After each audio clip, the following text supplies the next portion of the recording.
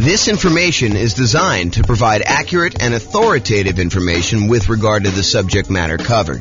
It is offered with the understanding that the presenters are not engaged in rendering legal, accounting, or other professional services. If legal advice or other expert advice is required, the services of a competent professional should be sought. Welcome to the Pasadena Real Estate Investing and Real Estate Financial Planning Podcast. Learn all about investing in real estate in Pasadena, California, with a combination of real estate financial planning and modeling with numbers specific to Pasadena, plus syndicated, more generalized recordings of live and pre-recorded real estate investing classes. Not all of them specific to Pasadena. Be sure to stay tuned after the podcast for a message from our sponsors. Sweet. All right, so quick turn and flipping properties. Really basic definition here. We're buying properties, we're adding value in some form or another, and then we're going to resell the properties. And it's usually as quickly as possible, although there's some variations where we slow them down. So adding value, before I get too far into this, I want to kind of classify this a little bit more. So I think a lot of people are familiar with this idea, buying a property, going in, putting a new roof on or putting new carpet in, updating the kitchen, adding bathrooms, rehabbing the bathrooms, those types of things. But adding value doesn't always have to be that. And I'll even go off on another tangent for a second here. There was a period of time, many years ago now, where I used to cater to fix and flip investors. That was like my niche. I was a real estate broker, and that was my main strategy, is I would cater to real estate investors. And I'll tell you a little bit more of the story, because tonight would be the night to do it. Most real estate brokers, they work this way. They go and they kind of do marketing in order to find clients. The client comes in, they say, hey, listen, I'd like to buy a property that has this kind of characteristics. And then the real estate agent would go try to find those properties, go show them those properties, help them write a contract on that property, and then help shepherd them through being under contract to closing. I was like, fix and flip deals are much harder to find, especially in a hot market. They're a lot trickier to do, and I'm not going to work that way. What I would rather do is I would use skills in order to find properties that are hiding in plain sight and more unusual fix and flip opportunities, or more fix and flip opportunities, or doing marketing in order to find off-market fix and flip opportunities for clients. And so instead of a real estate agent who would go and say, okay, you're going to hire me, we're going to have a buyer's agent agreement, and then I'm going to go help you do this, I said, that's not how I'm going to work, because those guys get paid when they close on a deal. What I said to them is, look, what you're going to do is you're going to write me a check up front. You're going to pay me a retainer. And from the retainer, I'm going to charge you hourly for the work that I do in order to find you fix and flip deals. And I'm going to analyze the MLS for undervalued properties and show you opportunities that you probably didn't know existed. But I'm going to charge you hourly for that. When you eventually do go buy a property, and I don't do this anymore, by the way, but when you go do and finally do buy a property, and you use me to buy the property, whether it's on the market, inside the MLS or outside the MLS, then I will earn a commission on that. And any money that you paid in up to that point, I will credit you back. So it's not like you paid any more. It's not like you paid, $10,000 plus the retainer and hourly. You basically paid the same fee, except because a lot of people say they want to do fix and flips and then they don't close, or there's a lot of work involved in doing fix and flips up front, that sometimes you get to the point where they're like, sorry, I wasted your time, but I'm no longer interested, things have changed or whatever they're doing. I was like, I'm not doing it that way. So I would actually help people do this, and I'd find those strategies that way.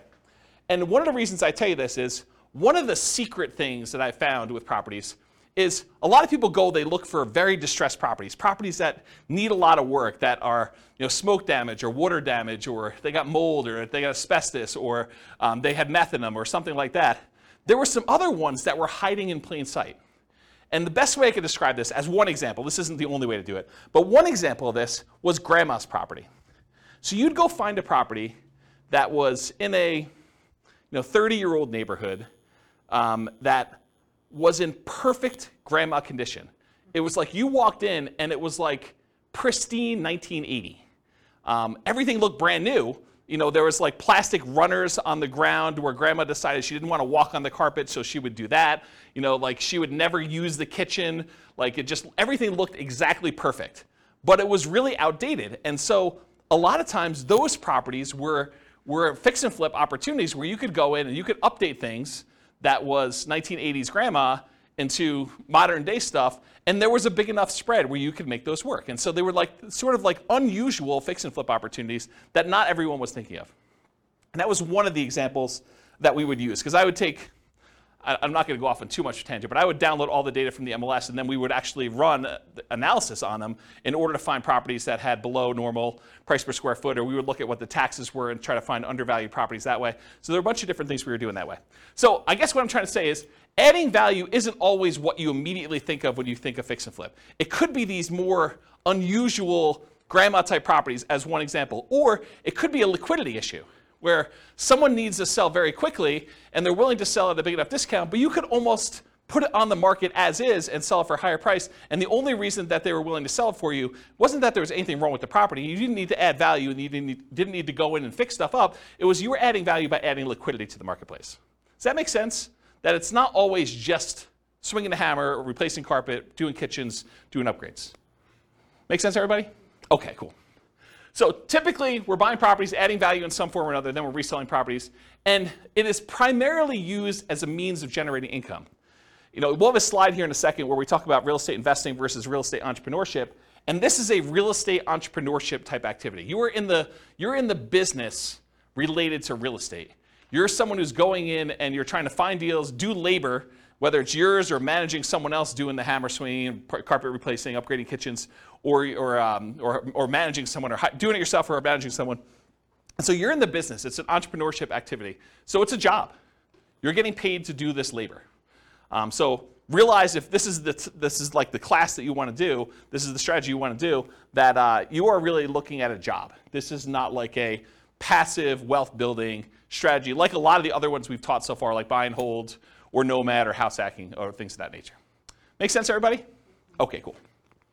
I run a really informal class. If you got questions, go ahead and interrupt. I probably will ask you to use the microphone, and Rachel has volunteered to be the microphone runner tonight. She told me earlier that she said, I would love to do that job. So, yeah, because you're going to ask a lot of questions anyway. All right, so exceptions. So I'm going to go over what I think is a generalized way of doing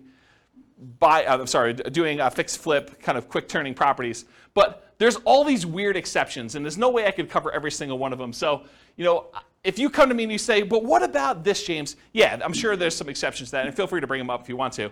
But this is not the only way to think about it, but I've tried to think about it from a pretty comprehensive way, and I've tried to do it in a more most common sort of way rather than these really obscure cases, okay? And also, beware, just because you think that you don't think there's a chance that X can happen doesn't mean that it won't happen. So this is designed to be like a starting point discussion to help you make better investing decisions on your own with additional knowledge, but make sure you do your own research. Do not rely on me solely as your kind of like business person who taught you how to do this. All right. Quick turn and flipping variations. So I listed out what I consider to be the 4 major quick turning, flipping kind of like strategies, variations on this strategy. So there's the most traditional one. That's buying a property, adding value, and reselling as quickly as possible. A lot of times you'll go in, you'll get a hard money loan, you'll do rehab on the property, you'll upgrade the kitchen, replace flooring, and then you'll immediately put it up to sell with the intention of making a profit from doing all that. But then there's 3 other ones as well. So I classify another one as live-in flips. And live-in flips for me is when you buy a property as an owner-occupant, you move into the property, and you get owner-occupant financing in most cases. So a lot of times you're buying like a property with 5% down, or 3.5% down FHA loan, or 3.5% down FHA 203K loan, which is like the rehab version of the FHA loan that allows you to finance the purchase and also the repairs. Or the conventional version of that, there's a conventional 5% down rehab loan as well. Or you do like a USDA nothing down loan or a VA loan with nothing down, and you buy a property with the intention of, over the next year or so, doing your fix-up on the property with the intention of, after a year, selling it. That's what a live-in flip is to me. You move in the property, do the fix-up while you live in the property, often you're doing work in your spare time. This is like a second job. That's really what it is. After you get done with your regular job, you come home and you start fixing up the property. There's a variation on this, and I call it the 2-year tax advantage live-in flips, or slow flips. So the first live-in flip is like you're doing it at a reasonable time. Technically when you get the loan for an owner-occupant, you agree to live in the property for a year. So it's going to be hard for you to do it faster than a year. And there's an incentive, a tax incentive for you to wait a year. And that if you wait more than a year, you have long-term capital gains on any gain you had on the property. So that's a 15% tax rate usually, unless you're in some weird tax situation, but usually a 15% tax rate for after a year's point for doing the gain on that. But sometimes you'll say, hey, listen, I want to go and buy a property and I want to live in it 2 out of the last 5 years because I don't want to pay any taxes, any capital gain taxes on the sale. And so you buy a property very similar to the regular live and flip, except you move in with the intention of staying there 2 years. And the reason you do that is instead of having to pay that 15% capital gains tax rate after you've lived there for a year, you decide if you wait another year, then I can do it and not pay any tax on the gain at all. Okay, so that's one of the reasons why you do that. And then the final one, it's a variation on the regular flip. So the traditional flip, you're buying a property, usually getting hard money loan or paying cash or something like that, and then you're doing the fix up and then you're reselling it. With the partnership flip, you're going to partner with the seller. So instead of you going and getting hard money loan or some other type of financing, you go to the seller and say, look, Mr. Seller, your house needs some updating and I can get you more than what you would net if you partnered with me and do this. And I will go in here and I will pay for out of my own pocket to have contractors come in and do all the work on the property. And then when we sell it, you'll pay back all the money we paid for the upgrades, we'll pay off your loan and we'll split the profit. And I think we could do better than that. And so the idea behind a partnership flip is instead of you buying the property from the seller, doing the work and selling it, you partner with the seller, you do the work, and then you both sell it and you split the profit in some form or another. So that's what a partnership flip is. Okay? Any questions on the 4 strategies? You guys knew about all those? You have the microphone? On. Yeah, it should be on. It doesn't project your voice. Yeah, just so records. with the partnership flips, how is that price difference determined, the spread between what it would have sold for before and then after? Is it just based on a pre-renovation appraisal? Or how is that price determined? It's completely negotiated between you and the seller. Okay. So you can structure these any way you want. It's whatever you can get a seller to agree with, right? So I don't think a lot of times you're talking about, this is what you would have gotten, although maybe that's part of your presentation. This is what you would have gotten if you hire a real estate agent. It's going to be 6%, and most buyers are going to come in. They're going to negotiate the price down, and so you got another 2 or 3% that way, and you got your share closing costs. And so by the time everything's said and done, you're talking at a 13% discount from where you thought you were going to be. And so what I do, we're going to be able to do this. I'm a real estate agent. I can sell the property for us, so we're going to save some money there. I've got contractors and everyone else who could do all this work, and I get discount because I give them a lot of business. And then you go in there and you sell yourself as to why you can go and do it and why you can make them more money than if you did it yourself. So you do whatever the negotiation is for yourself to do that presentation. Does that make sense? Mm-hmm. Okay. Okay, cool. Any other questions on this? Yeah, good, Mike.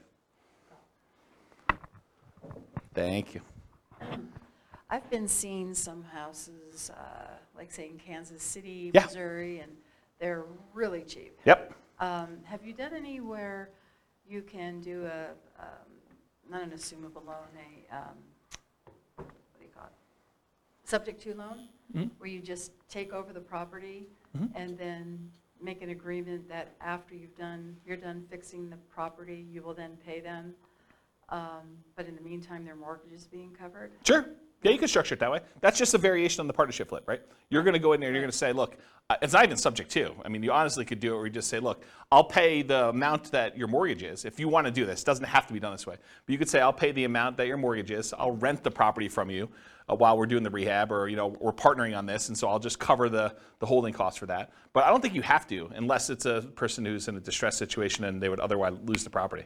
So you don't have to offer that, but it's a way you could do it. It's another tool in the tool Well, it's chest. just less coming down, less money you have to put up front, because you could put that into the rehab, right? I don't think so. I think that if you have the seller pay for the holding costs while you're holding the property, I think that's actually better than you coming up making the monthly payments. Say that again? The seller can- Yeah, so the seller still owns the property in the partnership flip version, and so they're making the payment. So I think you coming out and volunteering to make the payment, I think that's actually worse for you.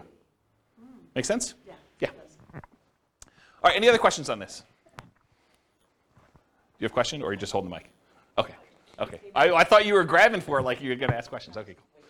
All right, so is this quick turning flip model, is it more real estate investing where you're taking money, you're investing in something, doing very little work, and expecting to get a return on your investment? Or is this real estate entrepreneurship where you're putting in manual labor with the expectation of making a profit on your labor? What do you think? Is quick flipping, quick turning properties, flipping properties, is that more investing or is that more labor? Labor, absolutely, right? So this is one of the obvious ones where before some of the other ones were like, you're doing a little bit of work, but you're putting money in the deal. This one I think is very clearly on the side of real estate entrepreneurship. So for flipping properties, most folks are typically investing their time and often a little bit of money, so it's mostly an entrepreneurial activity. Okay, so money required. I would love to be able to tell you that you can go flip properties with nothing down, no money out of pocket at all. I think that while that can happen, it's really, really hard to do, okay? So in most cases, though, here's what you're gonna need to do. First of all, you're gonna need to do some type of marketing to find or acquire the deal. So marketing to find or acquire the deal, it's especially true if you're wanting to do these partnership flips, where you gotta go find a seller before they've listed their property in the MLS, before they've listed it for sale by owner in a lot of cases, although I guess you could find some of those as well. But really you're trying to find somebody who is way upstream of listing their property so that you can do that. And you usually do that through marketing. So a lot of times that marketing is paid. So you'll need some money for marketing in order to do that, especially with partnership flips. And it is true somewhat to deeply distressed properties that need rehab, although you can find those in the MLS as well. But most of the time for marketing, you're gonna be doing these kind of like partnership ones. You'll also need money for down payment and closing costs. So when you acquire a property, you're probably going to have some closing costs. Could you go find like a hard money lender who's willing to loan you 100% of the purchase price, and they'll roll your closing costs in, and they'll roll your upfront points in, and they'll have no monthly payment due on the property while you're doing it? Yes, you can if you can get a good enough deal where you're doing that, but I think that would very limit the deals that you could do. You'd have to really only do the creme of the creme, the kind of like top deals where you can get the biggest discount and where you can make that work. And I think if you want to do more deals, you want to do more deal flow, you'll probably need some money for some type of down payments. So in some cases, you might be able to do it with no down payment. For example, you bring in a money partner, or you do a partnership flip, or you find an exceptional deal and using a hard money lender, it doesn't require down payment. So those are like the dream cases if you're trying to do this with no money. In most cases, though, you will need a down payment. There's a lot of hard money lenders that they're like, hey, look, I want you to have some skin in the game. Or I'm willing to go up to whatever this loan to value is. You're not able to quite get a property at that loan to value, but it's still a profitable deal to do. And so you probably need to have a little bit of money in the deal if you do those. So in a lot of cases, you'll need that down payment. Some hard money lenders may require anywhere between 0 and 20% down. I've not seen any more than 20, but it's possible you could find someone who's more than 20%. Or conventional loans, you could do these kind of conventional non-owner occupant loans as little as 15% down with PMI, although it has to be in good shape. It has to be a property that you can get a conventional mortgage on. 20% or more for properties that qualify for conventional financing, and not all will qualify. So if it doesn't have the basic stuff that a property needs, the kitchen doesn't work, doesn't have bathrooms, things like that, or it's uninhabitable, you're gonna have a hard time getting a conventional loan. But grandma's property, you can get a conventional loan on because it looks perfect. You went and looked at the property, you're like, there's nothing wrong with this, I can move in, okay?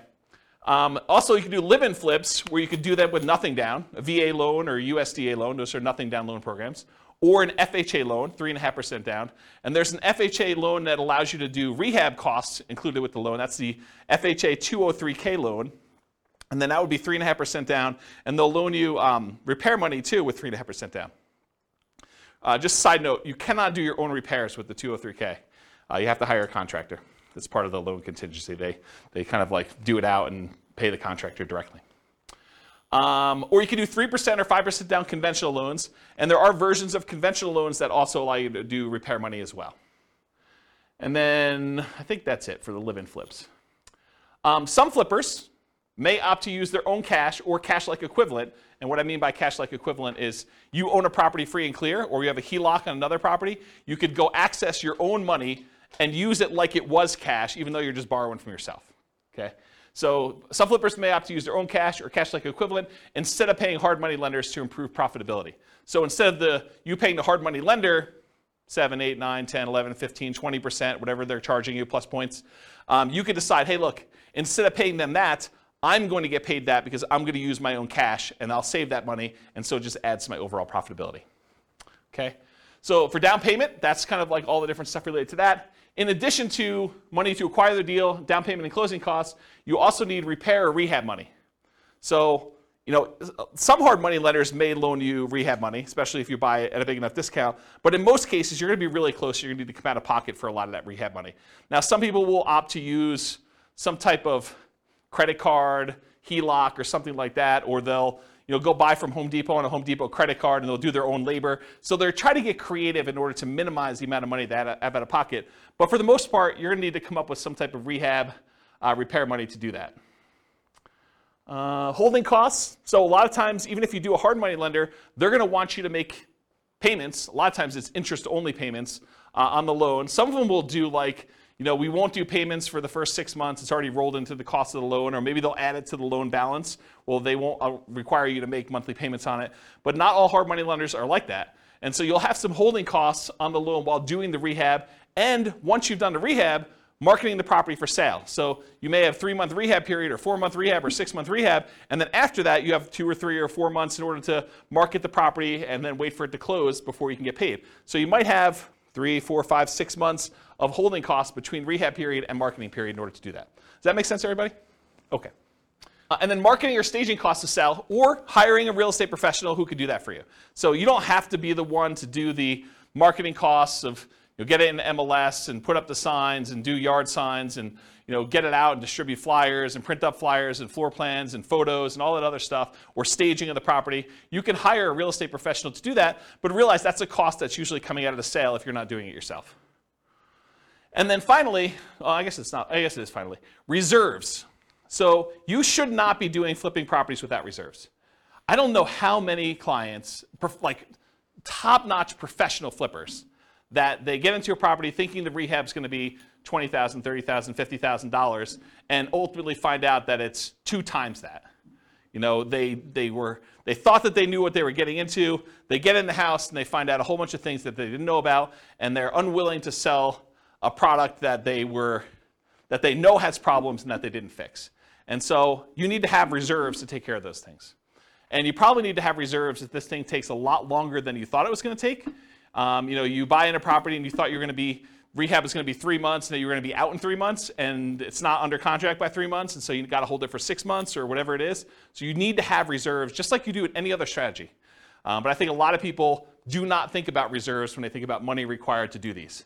So in an ideal world, can you do this with $0? Maybe. I think that's hard to do.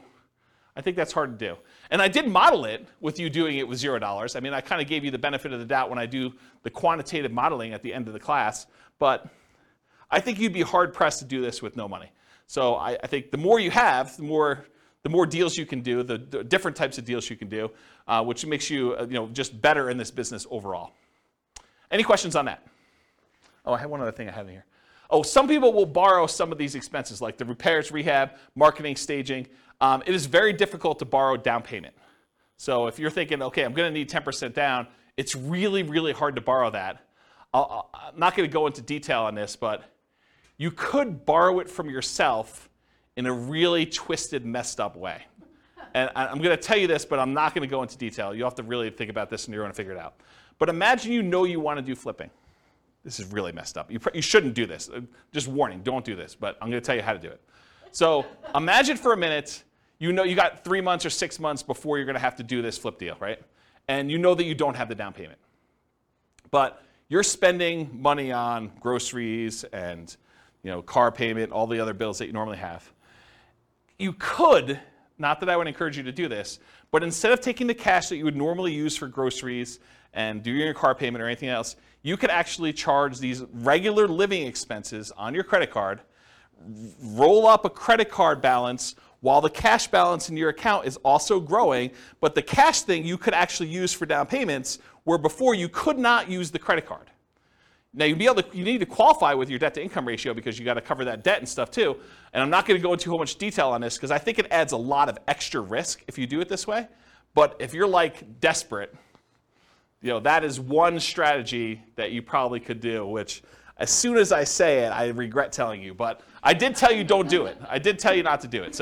But that is a way to kind of get around the thing if you don't have down payment money. Have you done it when you started? What's that? Have you done it when you started? I bought a property on a credit card. So one of my earliest properties that I purchased, they had like this crazy write yourself a cash advance check dealio. And it was like 1.99 for 9 months or something like that.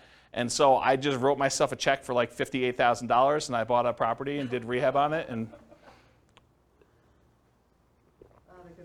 so you could do it that way. I mean, or partner with somebody, right? You know, you be the person who finds a deal and runs the deal, and someone else comes in and they sign for the hard money loan and they provide the money, and you kind of build up to it. I mean, I think that's another way to do it, which we'll talk about in the partnership class. All right, any questions on money required? Helpful? Nice, cool. So credit required. So often you're going to use a hard money loan for the initial purchase, not always. And most hard money lenders are going to look at your credit score in some form or another. You know, you'll hear like, you know, you could buy this. You could. You know, the late night TV guys are like, you know, you could do these deals where, you know, we're not going to look at your credit. Hard money lenders, they really care about the property. They're doing a collateral loan on the property where the property is the security for the loan. So it doesn't matter what your credit is. You could have filed bankruptcy or foreclosure, you know, or you know, have a 0 credit score and you can get these loans. Maybe there's a hard money lender who's willing to do that, but I think the overwhelming majority of hard money lenders, especially the ones with the more reasonable rates, are going to want to look at your credit score and make sure that you're able to do the deal, get the deal done. They have confidence in you to do it, and credit score is one of the ways that they can measure that. Make sense? If you're going to do conventional financing, if you're going to go in and buy a property and do like one of these conventional loans or something like that, typical credit score for that is 640. Oftentimes, the better credit you have, the better your interest rate's going to be on those. And then for these kind of less common situations, the live-in flips, it's owner-occupant financing. And you can go as low as 580 with the FHA loan in order to do your credit score with that. There may even be some exceptions where you can go lower than that with really unusual, exceptional situations. But go talk to a lender. They'll tell you this stuff. So that would include stuff like FHA, including the 203K loan, VA financing, USDA, conventional, including the conventional rehab loans, provided the property can qualify. So the property needs to be able to be in good enough condition where you could buy it that way and purchase the property. With a partnership flip, you may not need credit score at all. If your partner is going to qualify you for the loan, you don't need to do it. So in that case, it may not be required at all. And if you're buying without a loan, all cash, credit score is not required. And realize, just because I wrote these numbers up here, you can't go to your lender and say, you know, James told me that it was this number. You need to ask them what the qualification is for their loan products at that time, because they may change. I mean, loans are changing right now a lot. In case you didn't hear the news, interest rates rose by 0.75% today. So another big jump today. All right, any questions on credit required? Sweet. Skills required. So the primary skills required for flipping properties are, number one, you got to be able to find deals. Got to be able to find deals. That's a skill that's required. You also got to be able to estimate rehabs or know someone who can. You either got to be able to do it yourself, or you got to be able to get a contractor in there who can estimate the rehabs for you. Got to be able to figure out acquisition financing, hard money lending, private lending, you know, the conventional financing, live-in flip financing, whatever it is that you're using to acquire the property, you need to know about the financing. You need that as a skill. Then you need to either be able to do the rehab yourself, swing a hammer, do the fix-up yourself, or hire people and manage a team to be able to do the rehab. And then you need to be able to sell the property. Those are the primary strategies, the skills required in order to do quick turn flipping properties. And of course, the skills of rehab can vary depending on whether you're doing it yourself or you're going to hire someone to do it. If you're going to hire someone to do it, you need to be good at management. You need to be able to pick, hire managers, stay on top of them, make sure they get the job done right, know how to pay them, know how to structure all that. And then selling properties may be you hiring someone else to do it or you doing it yourself. So another way, you either need to be managing them or doing it yourself, so different skills. Any questions on skills required?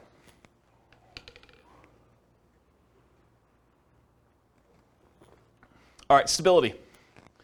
So flipping properties is very actively stable. I finally looked up the guy's name, for those that came to other classes and you're like, James, you should know his name.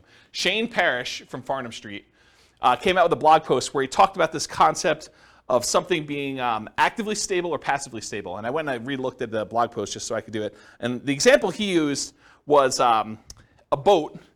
If you have a boat and you don't do anything, the boat is just kind of like naturally stable. Just sits there, floats, bounces around a little bit. But if you're not actively doing something, it's not like you're going to drown. But a jet fighter is something that is actively stable, where if you're not actually actively using the controls, you're going to die. So real estate investing, when I kind of thought about this, I was like, oh, this kind of applies to real estate investing in a weird way. I think real estate investing overall is actively stable in general. If you don't do anything with your property, eventually you'll lose your property if you don't pay taxes on it. But there's variations. There's like a spectrum inside real estate investing. For example, if you go get a interest-only loan that has a balloon at the end, if you don't do something about the balloon at the end, that's worse than if you have a 30-year amortizing loan that's going to pay itself off over 30 years. That is less actively stable than a interest-only loan with a balloon. So on the spectrum of, is this like a more active thing where you have to really pay attention to it, or if it's more passive, even though it's active because it's real estate in general, I think that flipping properties is more active. It is on the far end of you having to be actively engaged with the property almost daily until the job is done and the property is sold. Maybe a little bit less while the property is for sale, but definitely while you're rehabbing the property, you're managing that team. Unless you really have a good team in place and you could trust those guys. But for the most part, you're on top of that. That's definitely a significant job. Okay, any questions on stability? Cool. So scalability. Is flipping properties going to make you Elon Musk rich? Probably not, right? It's not super scalable. I mean, there's some advantages to it because you can get big chunks of money, but it's not like wealth building. And I got a really good slide. I think it's the second to last slide tonight, where I talk to you and I compare how much money you make buying a rental property versus how much money you make flipping properties. And it's an interesting comparison. I'll kind of show you that. But as far as scalability goes, flipping properties, it's often limited to deal flow. You got to find good enough deals where you can buy them at a discount, put in the value, and then resell them. So from that perspective, it's harder to scale. It usually slows down your acquisition speed.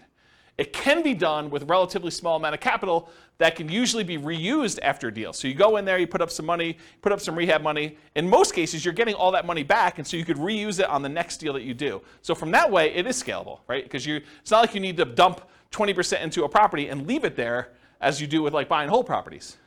So you could reuse the money and kind of keep cycling it through.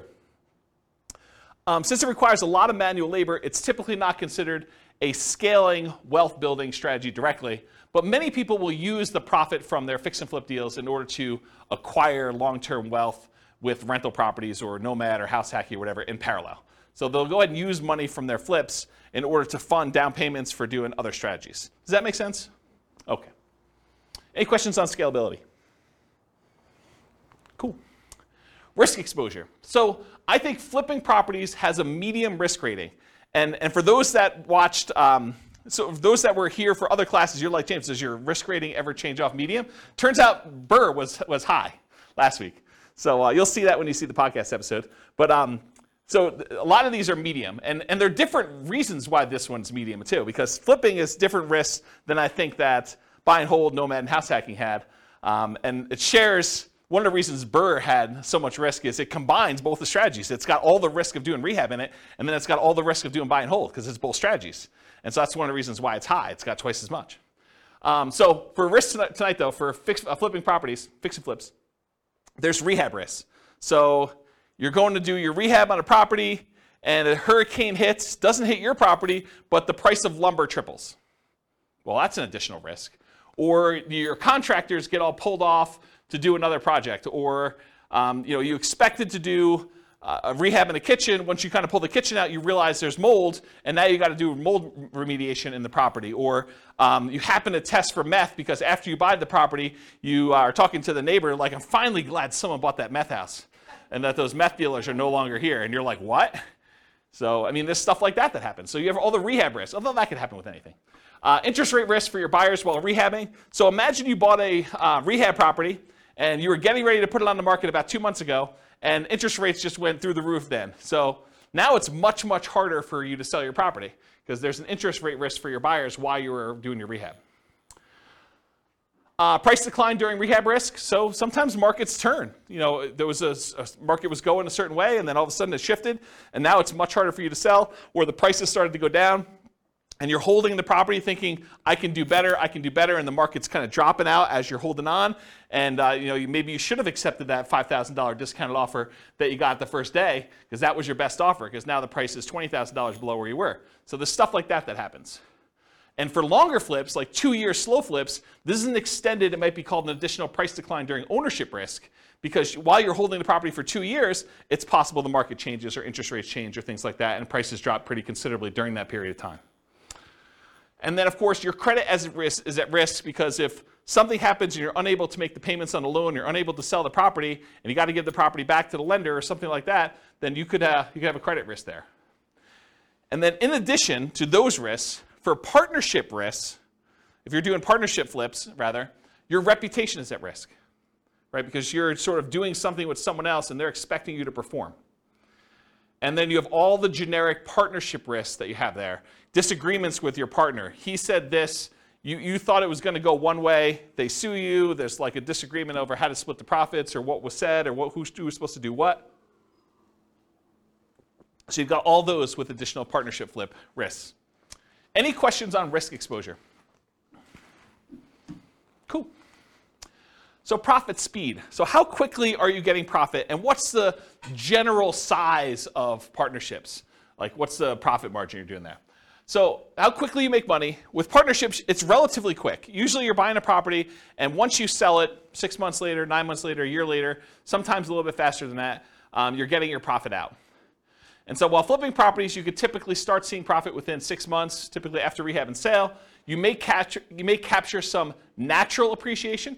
If you're holding the property and the market's going up like it's been going up the last year, 15% a year, whatever it's been going crazy up, you get to capture this sort of natural appreciation while you're holding the property and you're rehabbing. It's going to sell for more than you originally thought because the market's going up while you did this. And I will tell you, some flippers actually will factor that into their offer. They'll be like, look, the market's going really strong. I think it's going to continue going strong for the next 6 months.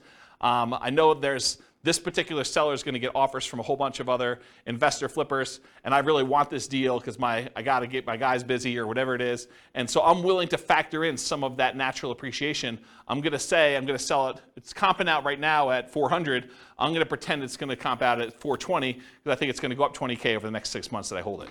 So some of them are doing that.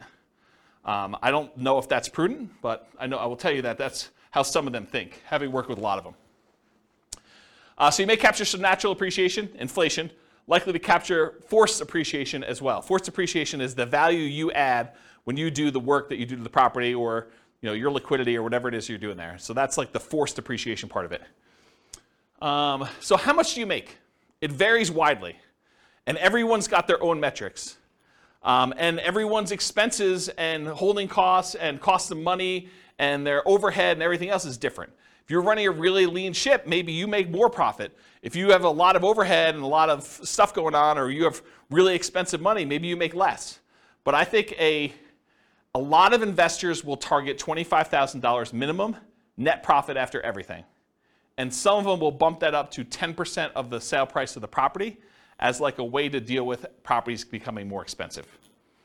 So, if you're doing a lower cost property, a lot of them will say $25K minimum, or some will even do less than that, but I think 25 is a very common number you hear. $25,000 profit minimum after all my expenses net of everything. Or if you're doing like a $400,000 property, maybe you say I want 40K. Or some people, in order to get a deal done in a really hot market, they'd rather have 25K than not get the deal. Maybe they actually bump it down to 25 in those cases. Okay? Okay, and by the way, 25K net of all expenses, not taxes.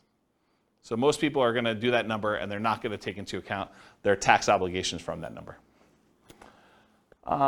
So if you're looking at the returns, this is typically the return quadrants we use when we're looking at a property. So you'll get some appreciation, both that natural appreciation while you have the property from inflation, and then also any forced appreciation. You're usually not getting any cash flow. In fact, cash flow is probably going to be negative at your holding costs.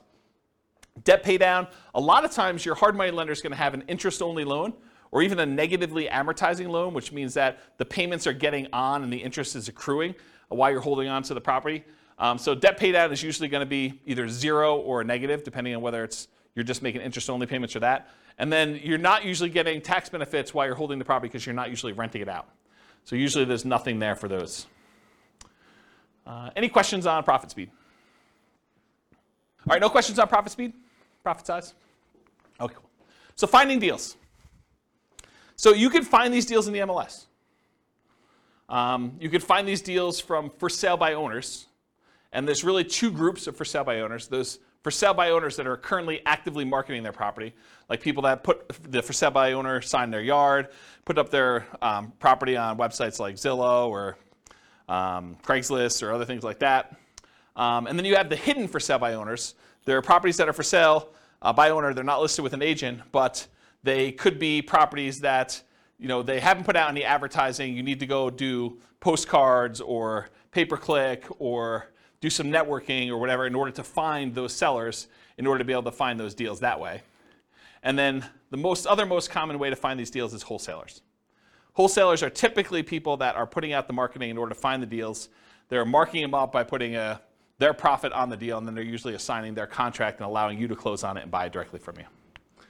So those are really the three most common ways. You can find these deals with auctions, like foreclosure auctions or IRS auctions or things of that nature. You can also find banks that have what's called real estate owned. It's properties they've taken back in foreclosure that they have on their books that they own, and a lot of times they'll have a list of properties that are real estate owned. You got to find the right bank that's got real estate owned. It's a pretty small list, and I think most of them are not doing this right now. But I mean, there's probably some banks that still have real estate owned, especially as the number of foreclosures increase. Right now, the number of foreclosures is like at all-time lows. And then finally, tax liens, tax deeds, and tax sales. You sometimes can find a deal that way. Any questions on finding deals? All right, cool. So searching for fixer-upper deals in the MLS. So I'll just give you a couple hints about how to find these. There's lots of different ways to do it. But one of the ways is to search for these types of terms like handyman special, the word handyman, the word special, the word fixer, the word fix, the word TLC, the words needs work, mold, asbestos, and I would do all the different wrong spellings of asbestos because I know you guys have a hard time spelling it and real estate agents do too. So just do lots of variations on that. Damage, fire, smoke, water damage, all those types of words in order to try to find these inside the MLS. And you're going to come up with a lot of false positives, right? Like you're going to do a search for fire and it's going to say, backyard fire pit. And that's not really what you're looking for, right? You're looking for fire damage or something like that. But you'd rather get the false positive and be able to say, okay, I'm going to pass on this than to miss one that really had fire damage. Or meth. I don't think meth's on there. That's another one. What's that? Will they put that in there? It's a meth house? Sometimes. Yeah, you're supposed to disclose. Yeah, the question was, will they put in there that it's a meth house? Yeah, if they have meth and it has not been remediated, they're supposed to disclose that to you. So yeah, putting it in there definitely could come up with some properties. Quick question, if they don't disclose it and you purchase it, can you sue them because they didn't disclose it? It's a big deal. Yeah, so I'll say it for the mic. So the question was, if you buy the property and they didn't disclose it to you, can you sue them? You could sue anyone for any reason, right? I mean, so yes, you can sue them. Now you got to go prove that they knew. So good luck with that.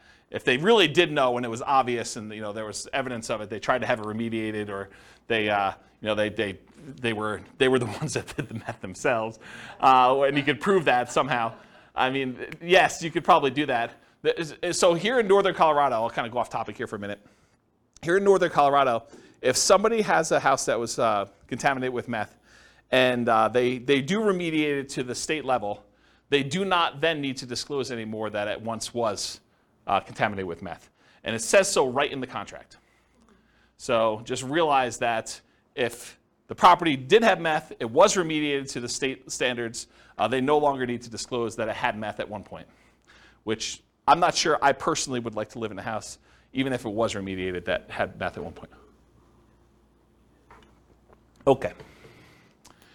I'll add one more thing to this. It's not on the slide, but so I was reminded of this when I was telling you the story at the beginning of the class, which I didn't really intend to tell you, but I guess I did anyway.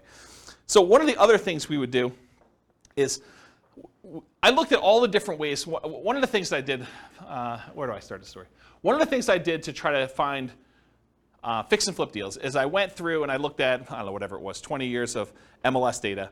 And I looked for pairs of transactions. So somewhere where a property was purchased in the MLS, and within 6 months later, that property was sold again. And so then I would go find, okay, this was a pair of transactions for the exact same address.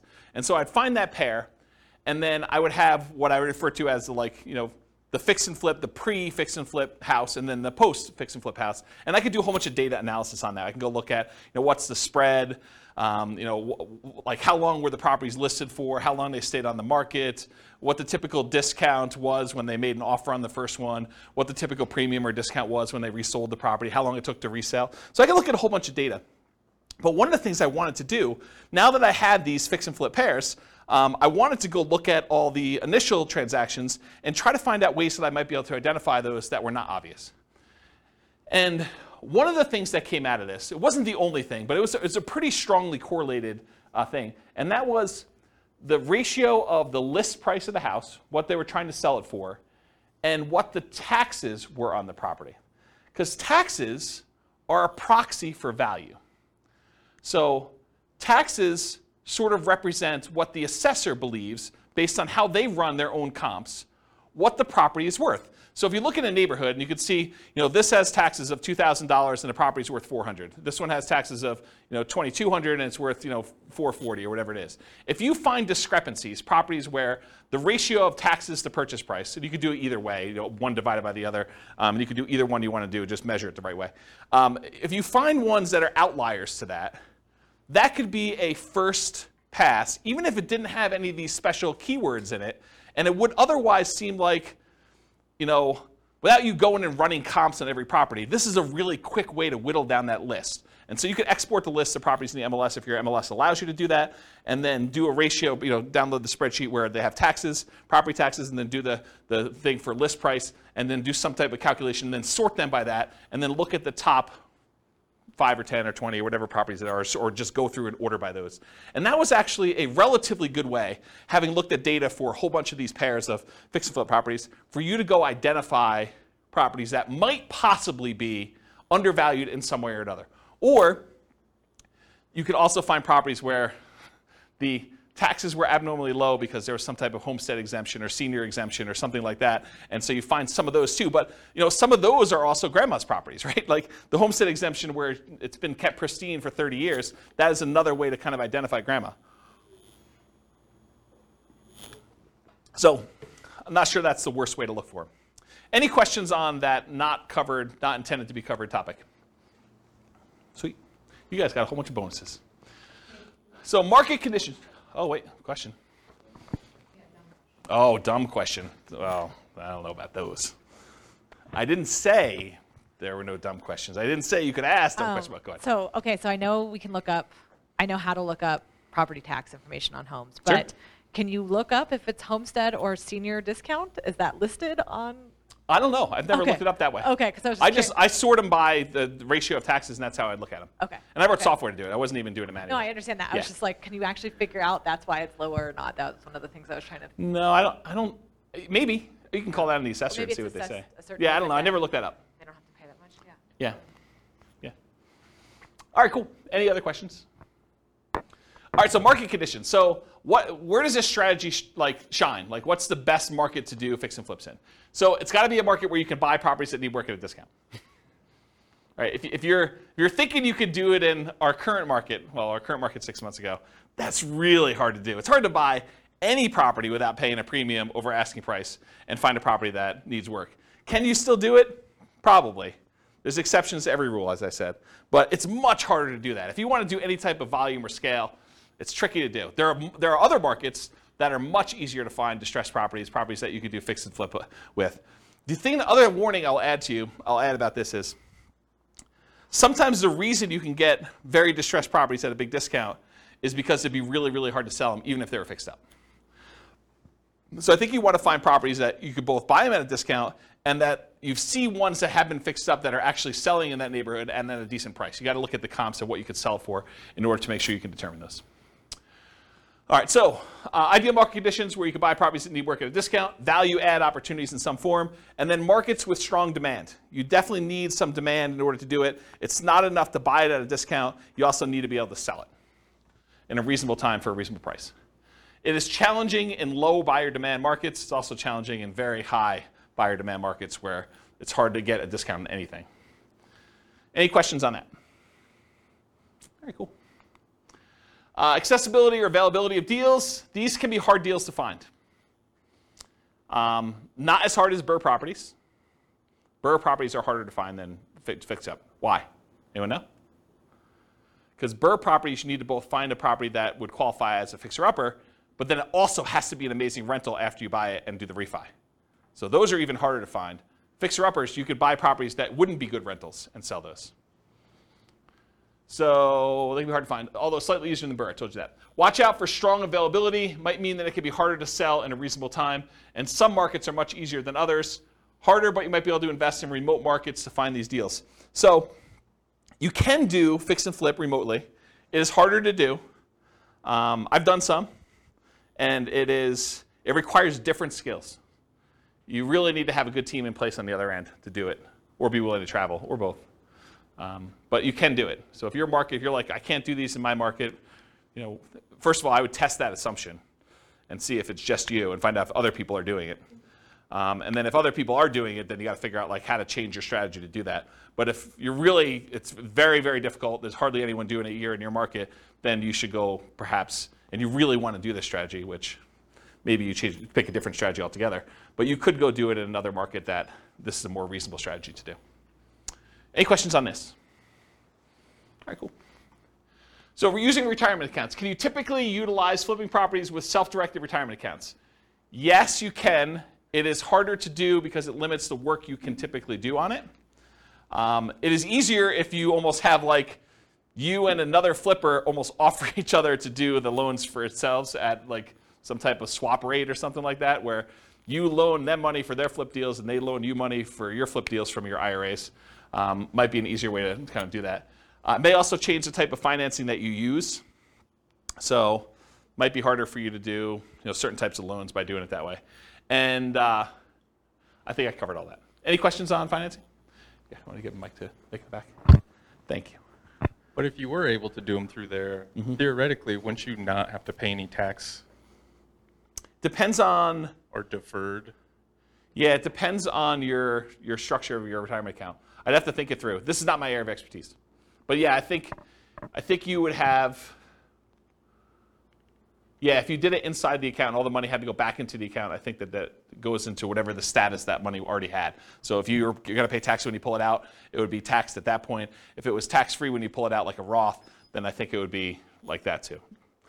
There's some other weird rules too, like if you're financing stuff within there, if you're using this for down payments, there's a whole bunch of additional rules, and like I don't understand this stuff that well, but like UBITs and things like that I'm just not familiar with. So you'll need to get some professional guidance on that one. It's harder to do, much harder to do than doing it with someone else's IRA. You can use someone else's IRA real easy. Okay? Yeah. Any questions? Cool. So quantitative analysis. Now we're going to get into numbers, just right at time. So flipping properties is a job. I want to point that out at the very beginning because financially, this thing shows up like extra income in our modeling. Right? You're not like, we're not modeling you're buying a house and you're getting the debt pay down over that thing. So a lot of times they're interest-only loans, and you're not going to have like appreciation happen while you're holding the property for 6 months because you're already kind of baking that in there. So it really just shows up as like lumpy income. Income that shows up like once every 6 months or once every 9 months or whatever the period of time that you've gotten there. It just kind of like poof, $25,000 shows up in your account because that's the net after all your expenses after you've done the deal and at whatever interval you have there. So that's how we model it, right? Because it's lumpy income.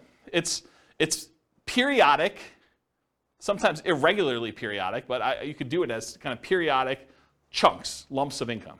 Okay.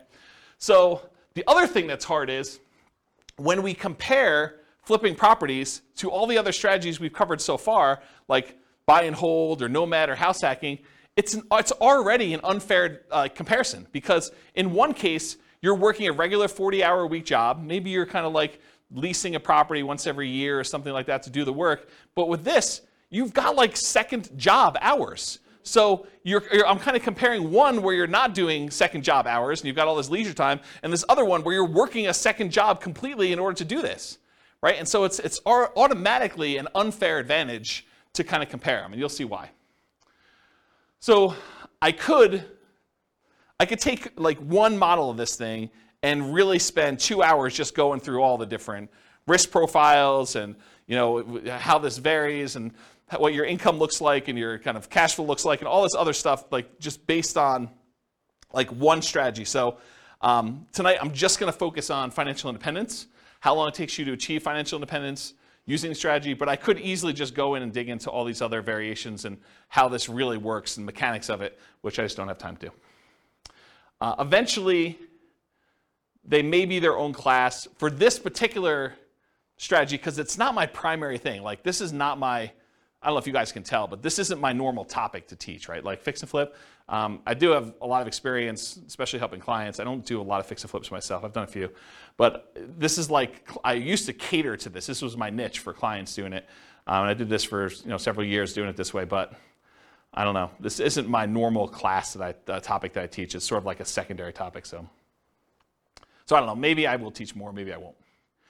It is naive to generalize these results. Don't think that you truly deeply understand all the nuance from just this class, right? You can't go out and claim that you're a guru and expert and start teaching this based on the stuff you learned in this one class, okay? All right, so modeling flip income. So this is a specific issue that deals with the real estate financial planner, and I just want to bring it up to your attention. It probably doesn't come into play in this class, but it will come into play if you copy this scenario into your own account and you start playing with it. So the issue is specific to the real estate financial planner software. You could model flipping income in one of two ways. The one way you could do it is you could say, I got lumpy income, I get a lump sum of $25,000, maybe it's adjusted up for inflation, every 6 months.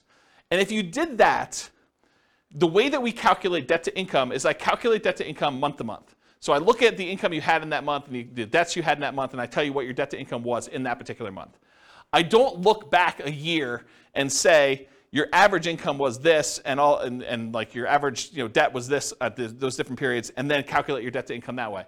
And one of the reasons why we don't do that is because some people will actually get a job and they'll just gotten a raise in a job, and if they have their income for that 2 months, they should be able to qualify. They shouldn't have to look back on an average, and so it would mess up the math for those situations. So you could either do this lumpy income, which means the month you got that extra $25,000, your debt to income looks amazing because you got $25,000 of extra income. It drops your debt to income way down, and so it could look like you qualified to buy houses really easily that month. If we decide and we don't do it that way, we say, okay, look, you're making $25,000 every 5 months, let's say. I could just say you're making an extra $5,000 a month. And if you do that, the challenge with doing it that way is you don't really earn that $25,000 until after the 5th month, and then you have $25,000 all come in, but maybe you needed a certain amount of down payment, and that happened at month 3, really before you technically had the money coming in. So it's this really weird catch-22 where if I model it one way, it introduces one problem. If I model it another way, it introduces another problem. So you really do need to think about what you're doing if you're structuring these and making it work. And that's what this says. Any questions on that? All right, cool. So we're going to try to find out someone doing flipping, how long it takes them to achieve financial independence, and we're going to compare it to a lot of the other classes we've done, like buy and hold and house hacking and Nomad and Burr and those types of things, and we're going to compare that. So in order to do that, I think it's fair for me to define for you what financial independence is mathematically. So financial independence is when you have enough income coming in from your investments to support your lifestyle. So in this case, for the example we're going to do tonight, they need $5,000 a month in order to support their lifestyle. And $5,000 a month gets adjusted up with inflation. So it's $5,000 when they begin, but 10 years from now, it's whatever that is, $8,000, $9,000. So what are the investments, and how do we calculate those to see if they meet that $5,000 per month income coming in? Well, there's 3 different major sources of money coming in that we count. The first one is any passive income they have. And passive income consists of Social Security, any pensions, or any annuity income they have. So those are the 3 forms of passive income. In addition to that, besides passive income, the second thing is any cash flow they have from rentals. This is net of all their expenses. So it's you take the gross rents and any other income they have coming from the property, like maybe laundry service or something like that, and then you subtract out vacancy, property taxes, property insurance, maintenance, property management, mortgage payments. Did I miss any? Like all of the expenses on the property get subtracted out from it. The net that they have left over after all expenses is their positive cash flow, their net cash flow. And that counts toward their achieving financial independence. So that would count toward that $5,000 in this particular example.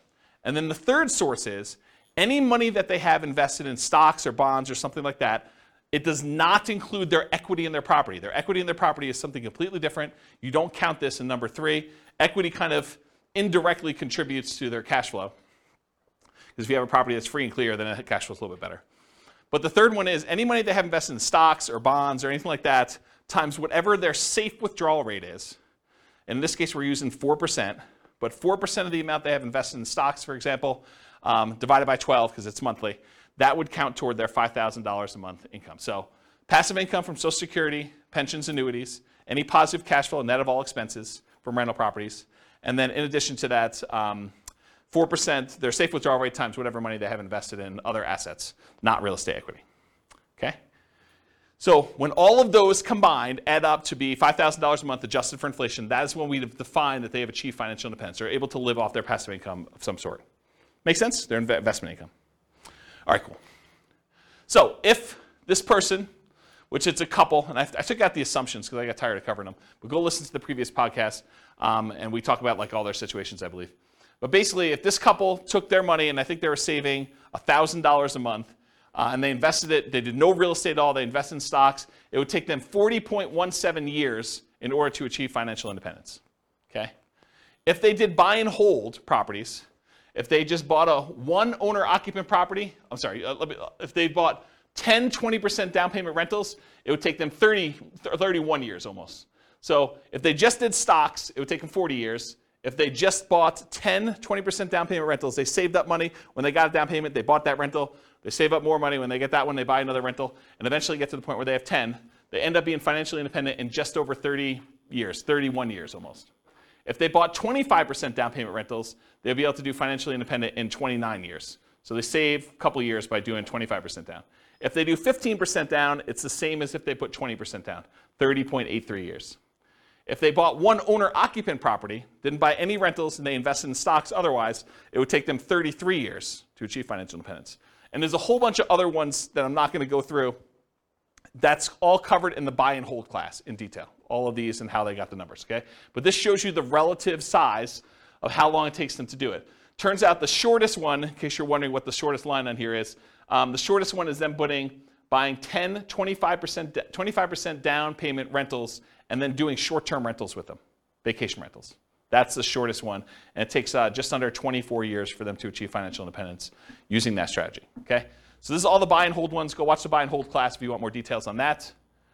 For the nomad stuff, this is where they buy a property as an owner-occupant, 5% down usually. They live there for a year, then they convert that one to a rental, and then they repeat that until they have whatever number we have on here, but usually 10 rentals. If they do 10 nomad properties, repeat that process 10 times, putting 5% down each time, they can retire, be financially independent in just under 27 years.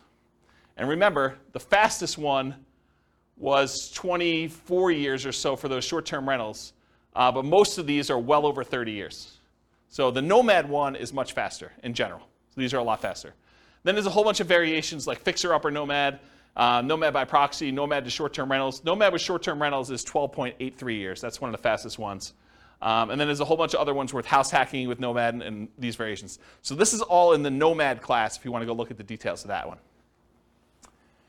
Here's house hacking for those that were in house hacking class. And it got so big that it was getting hard to see them on the screen, so I went horizontal instead. But it just shows you the same type of chart, the number of years it takes for them to achieve financial independence. If they buy one property with 5% down, and I think this is one roommate, it takes them 32.83 years. If they get additional roommates, like I think this is 4 roommates. If they have 4 roommates, it's 26 years to do that. And then here's some other ones where they're doing variations on the theme. This is covered in the house hacking class in detail. Any questions on this? Cool. So this is BRRRR. This is a class that you guys probably haven't seen yet because it's not posted to the podcast yet. But BRRRR, if you are able to pull all of your money out when you do BRRRR, it's under 12 years. This is buying 10 BRRRR properties. If you can leave 5% in the deal, if you're not able to pull all your money out, you have to leave 5% in there. It's almost 17 years. And if you are able to do BRRRR, but you have to leave 10% in the deal, then it's just under 22 years for you to do BRRRR. Okay? And then here is the summary of all those so far, not going into the fix and flips. So I'll leave this up here for a second. I know you guys have a hard time seeing it, but just visually looking at it, these are some nomad strategies. They're all pretty low. BRRRR is really low comparatively. The Nomad with house hacking is really low. And then this is just more house hacking over here, and this is buy and hold. You can see relative sizes, though, that really the winners tend to be Nomad, BRRRR, house hacking type stuff. Okay, all pretty good? Any questions on that? All right, let's talk about some flipping properties. So in my assumptions, which is wrong, I believe this is not correct, you did not have to come up with any money out of pocket.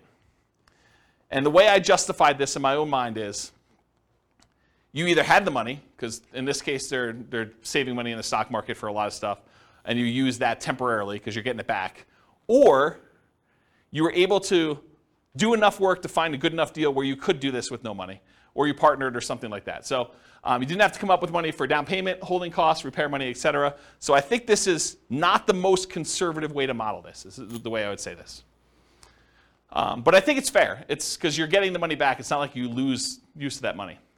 I've also assumed you're earning $25,000 net after all expenses. Anyone have a problem with my $25,000 number? Anyone think that's ridiculously low or ridiculously high? Anybody? Okay. You guys using any different numbers? Do you guys do flips? Are you using 25K for your number? More? After taxes, probably, yeah. Okay. Yeah, more, but More. then it gives us a buffer. Gives you a buffer. Yeah. And you a lot of times see 25. Yeah, okay. So basically it's 25. And so the amount adjusts up with inflation over time, so that 25K 10 years from now is more than 25K. And then paid taxes at ordinary income tax rates, because you're doing it in less than a year. So because you're actually buying a property, doing a rehab to it, and selling it within 6 months, you pay that money at ordinary income tax rates. So I figured out what their income would be based on how many they did in the profit of that particular flip and their income that they had, and I adjusted the number so that their income taxes were now higher on their paychecks, and the income tax was also higher on the fix and flip income as well. So I tried to make that adjustment for you so that it's a more accurate way to do modeling of taxes. Taxes increase as they earn more from flips. And then any money that they had extra left over is invested in stocks at 8%. They didn't do rentals in this particular case. So here's what the numbers look like if they do flips. So if they do a $25,000 fix and flip every 6 months, and they didn't buy any rentals, they just basically put the money in the stock market, it takes them 18.83 years to achieve financial independence. So this is somebody who's flipping properties. They've got a totally second job to whatever they're currently doing. And the first job, they're saving $1,000 a month from that. And it takes them almost 19 years in order to be financially independent doing it that way. And the equivalent from before, I thought, was it 40 years? It was about 40 years for someone just doing stocks without doing the flips. But this is like having a second job that's bringing in an extra $50,000 a year. And they were making $72,000 a year from their job to begin with, total, combined between the two of them. Okay, so if they did 30K flips every 6 months, that would be about a year and a half faster, 17.25 years. So you increase your profit a little bit, it speeds it up. If they're doing a $35,000 flip every 6 months, that's 16.08 years. If you happen to do $40,000 flips every 6 months, that's 14.83. If you do $45,000 flips, it's 13.67. And if you're able to do $50,000 flips every 6 months, that's an extra $100,000 a year in flip income. It's basically working a second job in order to do 2 flips like that each year. That's 12.83 years in order to do financial independence. Any questions on this? You assume they do the work, or Get the mic. part of the cost? Where's the mic? It doesn't necessarily have to be a full-time. What was the question then? Oh, it wasn't a question. I mean, when you say it's a full-time second job, you Yeah. assume then that they're doing all the work. No, I think that even finding the deals, managing the deals, managing their contractors, and overseeing the sale of the property is an extra job. Whether that's a 10-hour-a-week job or a 20-hour-a-week job, I think part of it is Yeah, it's where not they are like in the process. It's not necessarily a 40-hour-a-week second job or something. I think can it be. I think it depends. I definitely have had clients that this was their job, like they were doing this, and they were, I don't know, going and previewing homes to make sure that they had the comps right, and there's all that stuff that you don't think of that takes time up. Eventually, I think you get to the point where you're good enough and you've seen enough things where you do that. But early on, it's much more in labor. I think you get skills over time where you don't have to, where you could do less. But especially you have teams in place and all the stuff you buy from Home Depot or Lowe's or whatever you're doing, you get some economies of scale and expertise practice. All right. So what if instead of doing every 6 months, they did 25K flip every 9 months, or 25K every flip every 6 months, but then they buy 10, 20% down rentals with any extra money that they have, or if they do 25K flips every 6 months, but then they buy 10 nomad properties. So what if we did those 3 additional things? Well, they're starred.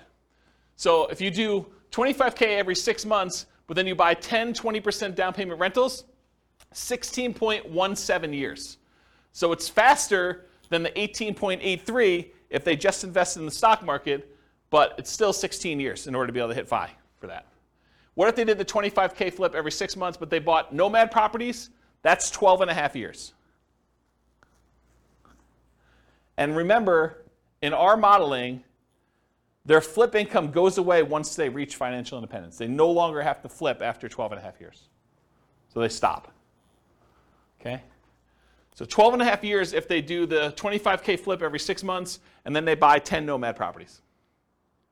And then if this is they do flips every 9 months, it's 22.83 years if they do that. Versus if they did it every 6 months, it's 18.83. So it's 4 years longer if they only do one every 9 months instead of one every 6 months. Any questions on this?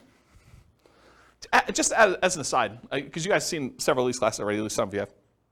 Do you like this format where we do like qualitative and then we go into quantitative? You guys like that? Okay. All right. Any other questions on this? Okay, cool. Let's talk about live-in flips. So if you're doing a flip, if you live in the property or otherwise, but if you do a flip and it's less than a year, you pay taxes at your regular income tax rate. So if you're flipping a property and you make a profit on it, whatever profit you made on that deal after all your expenses, then that gets taxed at your ordinary income tax rate. And I'm not a tax guy, so go verify this with your CPA. But this is my understanding. If you do the flip for a year, or if you live there for a year and you do the flip, then you're paying 15% capital gains, long-term capital gains tax rates. And there are some exceptions where if you have an income below a certain threshold, I think, maybe even there's one for above, though I don't think so. But I know there's one where if you earn below a certain number, then I think your long-term capital gains rate is actually 0, if I'm not mistaken. But it's a really low income. But otherwise, if it's over a year, in most cases, it's going to be a 15% long-term capital gains rate tax rate. So you could save you a little bit of money on taxes if you wait over a year when you're doing your flips. Although I'm not sure that's incentive enough for you to do shorter ones, and I'll show you that here in a second. If you hold the property for 2 years and you live in the property, this is if you live in a property for 2 out of the last 5 years, then up to certain limits, and there are limits on this. You can't do this with $5 million properties or $5 million gains. I guess it's not the price of the property, it's the gain amount. But if you live in a property for 2 out of the last 5 years, then you do not have to pay anything on your capital gains on the property. So any profit you made on that property, up to some limits, and they're pretty high limits. I think it's like $500,000 for a single person. Does anyone know what the number is? I think it's $500,000 for a single person. I think if you're married, it's even more than that. But that's the amount of gain you get for 2 out of the last 5 years. And then you don't pay any capital gains tax at all on that. So this kind of came up recently for me. I had a client who was, he was working for a builder. He was like the head super for a custom home builder. And his builder owner, the owner of the company, did this strategy where he would buy a house, he'd build a house for himself, build it at a big discount. He'd move in, he'd live there for 2 years, and then he would sell it and he would get to capture this gain by living there for 2 out of the last 5 years, and he'd be able to walk away with a big lump sum of money by doing this. And he would repeat the process. And he was trying to explain to this super that, hey, listen, if you want to have us build a house together, you could buy this house, move in, live there, get a discount, because you're helping to build it, and so you'd be able to buy it at this big discount, and then you'd be able to have this new construction house, and after living there 2 years, you do this. And so he was talking to me about whether or not he should do this 2-year live-in flip or do like a nomad strategy where you buy a property instead of maybe even buying the one at a discount, where you buy a property that would make a good rental and then you convert that to a rental. And so we were trying to figure out the math of what's better for him to do. And I ran some just back of the napkin math before I even wrote this new code for teaching this class. And the back of the napkin math, I was like, I think you would be better if you could get the discount that you were talking about getting on these new construction properties where you're building with your boss. I think it actually works out better if you flip the property every year rather than waiting for 2 years. I think that you're overvaluing the tax incentive and that you would make more money if you flipped twice as many than if you got the tax incentive of doing the one deal every 2 years. And I did some really rough math, and I proved that to myself. I'll show you tonight. It's more subtle. There are certain cases where it is true, and certain cases where it's not. And I think there's some nuance to it, which I haven't really dug into.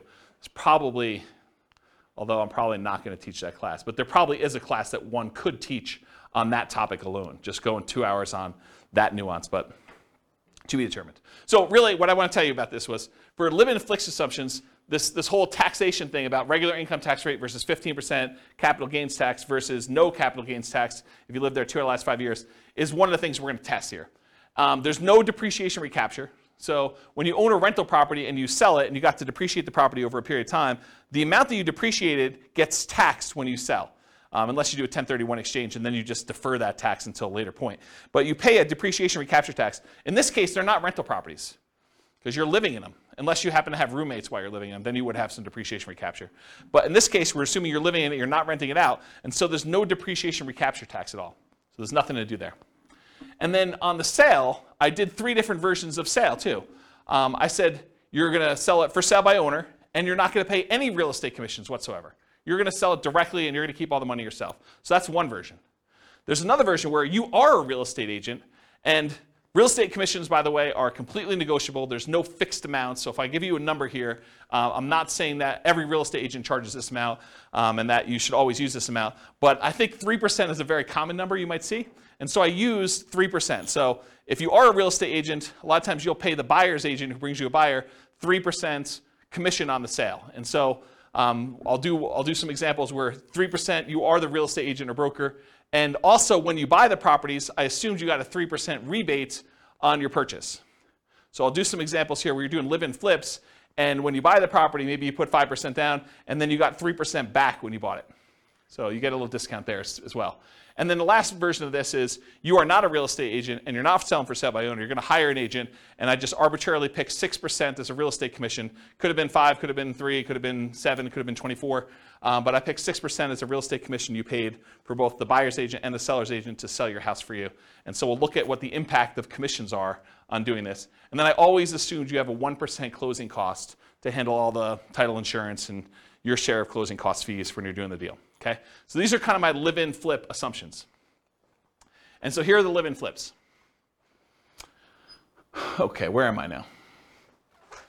So 1 year live-in flips. So every year you move into a property and you flip the property every year. It takes you 39 years in order to be able to achieve financial independence doing it that way. Oh, I should tell you,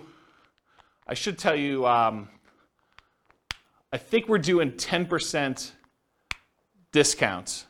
So this is how I did it. I think this is how I did it. I think I assumed you were buying a property with a 15% discount, but you put 5% in repairs on the property, and so your net discount was 10. So if you bought a $400,000 property, you really are all in for $360,000. That's how I modeled it. Okay. So if you do the 1 year live-in flips, it's 39 years for you to achieve financial independence. If you do the 1 year live-in flips and you do for sale by owner, where you have no real estate commissions that you have to pay because you're doing it yourself, that's 26.67 years. So you save almost 13 years by not using the real estate agent on your sale. If you do the 1 year live-in flip and you are a real estate agent, where you get a discount when you buy and you only have to pay half the commission when you sell, then it takes 1 year, well, about whatever that is, a little bit more than a half a year longer, 27.25 years than if you did it for sale by owner. But it's still faster than if you did and you had a real estate agent do your sales. Okay? And then here are the 2 year tax advantage flips. This is where you're going to live in it for 2 years out of the last 5, and you're going to do those deals. Same metrics, you're getting a 10% discount. But there's an increased depreciation because you're holding it for a longer period of time when you do it that way. And you have some debt pay down over that thing. But you do get that in the other ones too. They're just more frequent, right? So 2 year tax advantage live-in flips, 34.92 years, just under 35 years for doing that. Remember, if you did the 1 year one, it would have taken you 39 years. So this is one of those examples where I thought it was going to be the other way, but it turns out the 2 year one is tax advantaged. However, that's only if you are paying the real estate agent. If you have a real estate license or you're for sale by owning it, it is the other way, as you'll see here in a second. So 2-year tax advantage live and flip as an agent, 29.17 years. It's longer for you to do it that way than for you to not do it that way. And then for you to do the 2-year versus the 1 year, I should say. And then the 2-year tax advantage live and flips where you do for sale by owner, exact same time, 29.17 years, which is longer. The 2-year flips, either as an agent or when you're doing for sale by owner, take longer than doing 1-year flips where you are also for sale by owner or an agent. If that makes sense. Okay? Any questions on this? You'll also notice live and flips take a lot more time for you to be financially independent than doing the flips every 6 months and investing in stocks or buying rentals or buying nomads or whatever it is. And because I can, this is all of them on the same chart. And the flips are in this middle section because it's alphabetical. So like somewhere between here and here are the flips.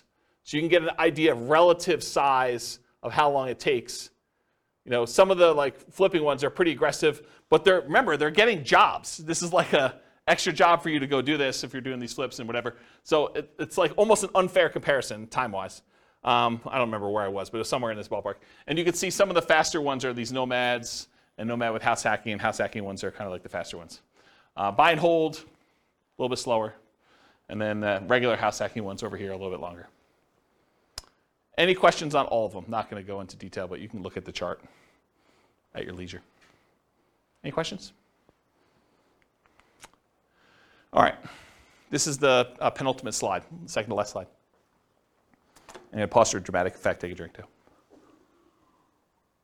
While you're drinking, it would be funny if you could add a bar. It would. So otherwise, I have to repeat it. It'd be funny if you could add a bar on that of getting a minimum wage job for 20 hours a week. Extra? Yeah. Yeah. Compared to the... This is the tricky part, right? Like, you think that's a great idea, and I do think that's a good idea too, but everyone's like, well, I have this unique situation. I'd like to see you do this where I get $50 more in rent, or, I hire a property manager, because a lot of these are without a property manager, or because there's all sorts of variations, or, I'm going to not do 5% down for all of them. We're going to do 3.5% down. I'm going to buy a duplex first or a fourplex, and then I'm going to do my 5%. How does that vary? That's why there's so many different variations.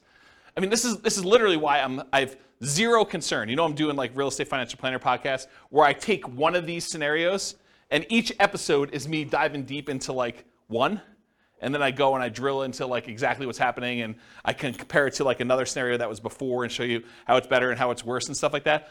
I have zero concern that I'm ever going to run out of these, right? Because I think I'm on buy and hold, 25% down, and I've got all these to go with all sorts of variations of doing this, and what happens if I make more, what happens if I make less, property manager, not property manager. Stop working before I technically hit FI and see if I can coast in, and there's all sorts of weird stuff to do. Yeah, because I was just thinking, you said 2 flips a year every 6 months for 30 years. Yeah. Man, that's a lot of time. Right, I totally agree. Yeah, and we all know that house hacking is the equivalent of getting a side hustle, right? So you could do a side hustle, go look at the house hacking ones, those are kind of the equivalent, right?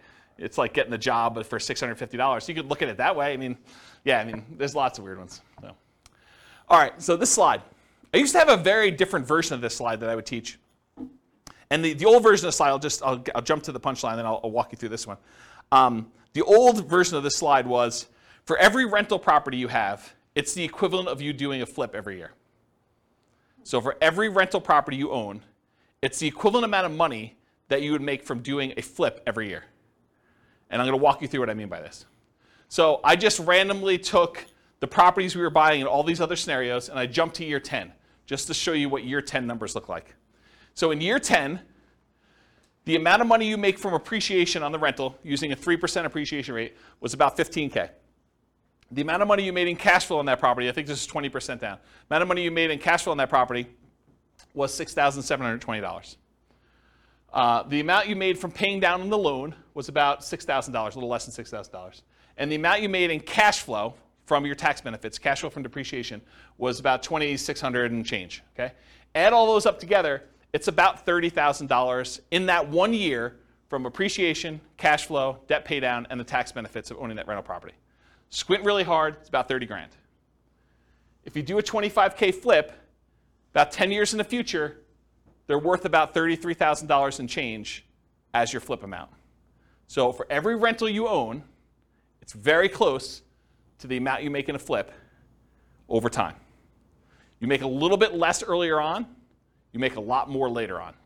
But if you look at the chart, if you did like a chart of what your flip would be, going through all these ones, and then you did a chart showing you what your profit, overall profit from these 4 areas for doing a rental property, they're very similar. Okay? And that's every year. This is every year. This is the appreciation in this 1 year. You know, do a $4,000, $400,000 property at 3%. It's like 12 grand, right? So yeah. And then cash flow, I mean, it's what it is. It's like $500 a month. So yeah. Interesting, right? And is there more work doing a flip or doing a rental? One of them kind of becomes, especially if you have a property manager, one becomes very passive. And it just kind of like propels itself. So then when you have 10 rental properties, it's like doing 10 flips a year. Another way to think about that. Okay? Now, to be fair, like the counter argument is, but flips are all cash now money. They're all like the side, right? And when you do a rental property, this is cash later. Appreciation and debt pay down is equity in your property, which unless you do a cash out refinance or you sell the property, that's money being held and internally compounded for you for later. This money is now. With flips, all of it's this side. Right? All of it's cash now. That's the counter argument. But in some cases, you want to have, you know, tax optimized returns later, because you're not paying taxes on the appreciation except for property taxes, and you're not paying taxes on debt pay down except whatever you had to pay for the income you earned that paid for this, right? So this is tax deferred in a lot of ways, where all the income you have coming in from the flips is money you have to pay taxes on that year, unless you're doing something weird, like the 2-year deferred flip or something. Any questions on this puppy? Oh, you have, all right, so conclusions. So I went through some numbers tonight, but assumptions matter a lot. Like, you can't go and say, oh, I attended this class once and James said that this particular strategy is always the best. No, because in different market conditions for different people with different income, you know, different relative skills, different appreciation rates, different rent appreciation rates, different stock market rates of return. Some will do better than others, some will do worse than others, and some may be very, very, very different than what we showed here tonight. So you can't just say automatically, this is the best. I think what you have to do is you either need to do the math yourself, or you need to put your own stuff into the Real Estate Financial Planner and model it out, and then change your strategy and do a variation strategy, and then compare the two. I'll also add one other thing. We really only looked at one measurement. We looked at how long it takes to achieve financial independence, when in fact, there's a lot of things to look at, right? There's the risk profile. You know, doing one strategy gives you a lot more risk. Like doing something where you only invest in the stock market gives you all that stock market risk, whether that's good or bad. You know, doing ones where you're buying 5% down rentals gives you a lot more leverage risk of the real estate. You know, that price resiliency or the equity resiliency and rent resiliency stuff that we kind of talked about at the beginning, where, you know, rents decline, that's potentially problematic. 80 flips.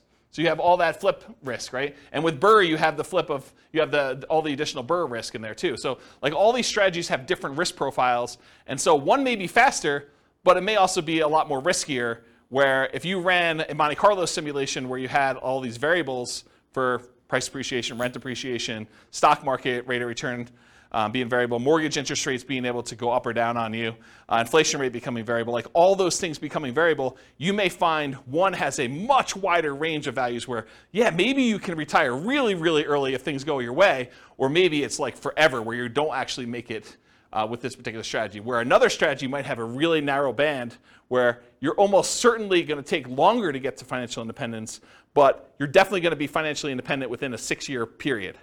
And so you might see that if you run your numbers and have certain things happening.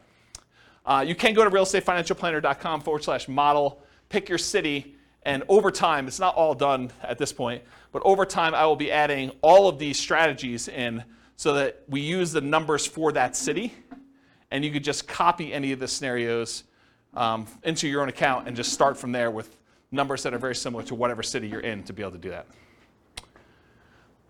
Okay. That is the end. You guys have any questions before we're done? Is that helpful?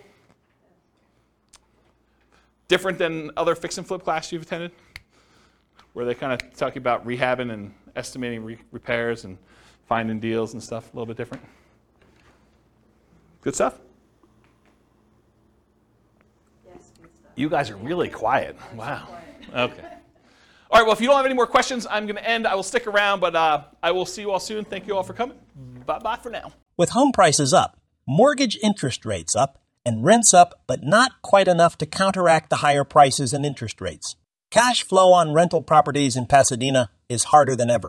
Book a call with the Real Estate Financial Planner to apply our proprietary 88 strategies to improve cash flow on your rentals.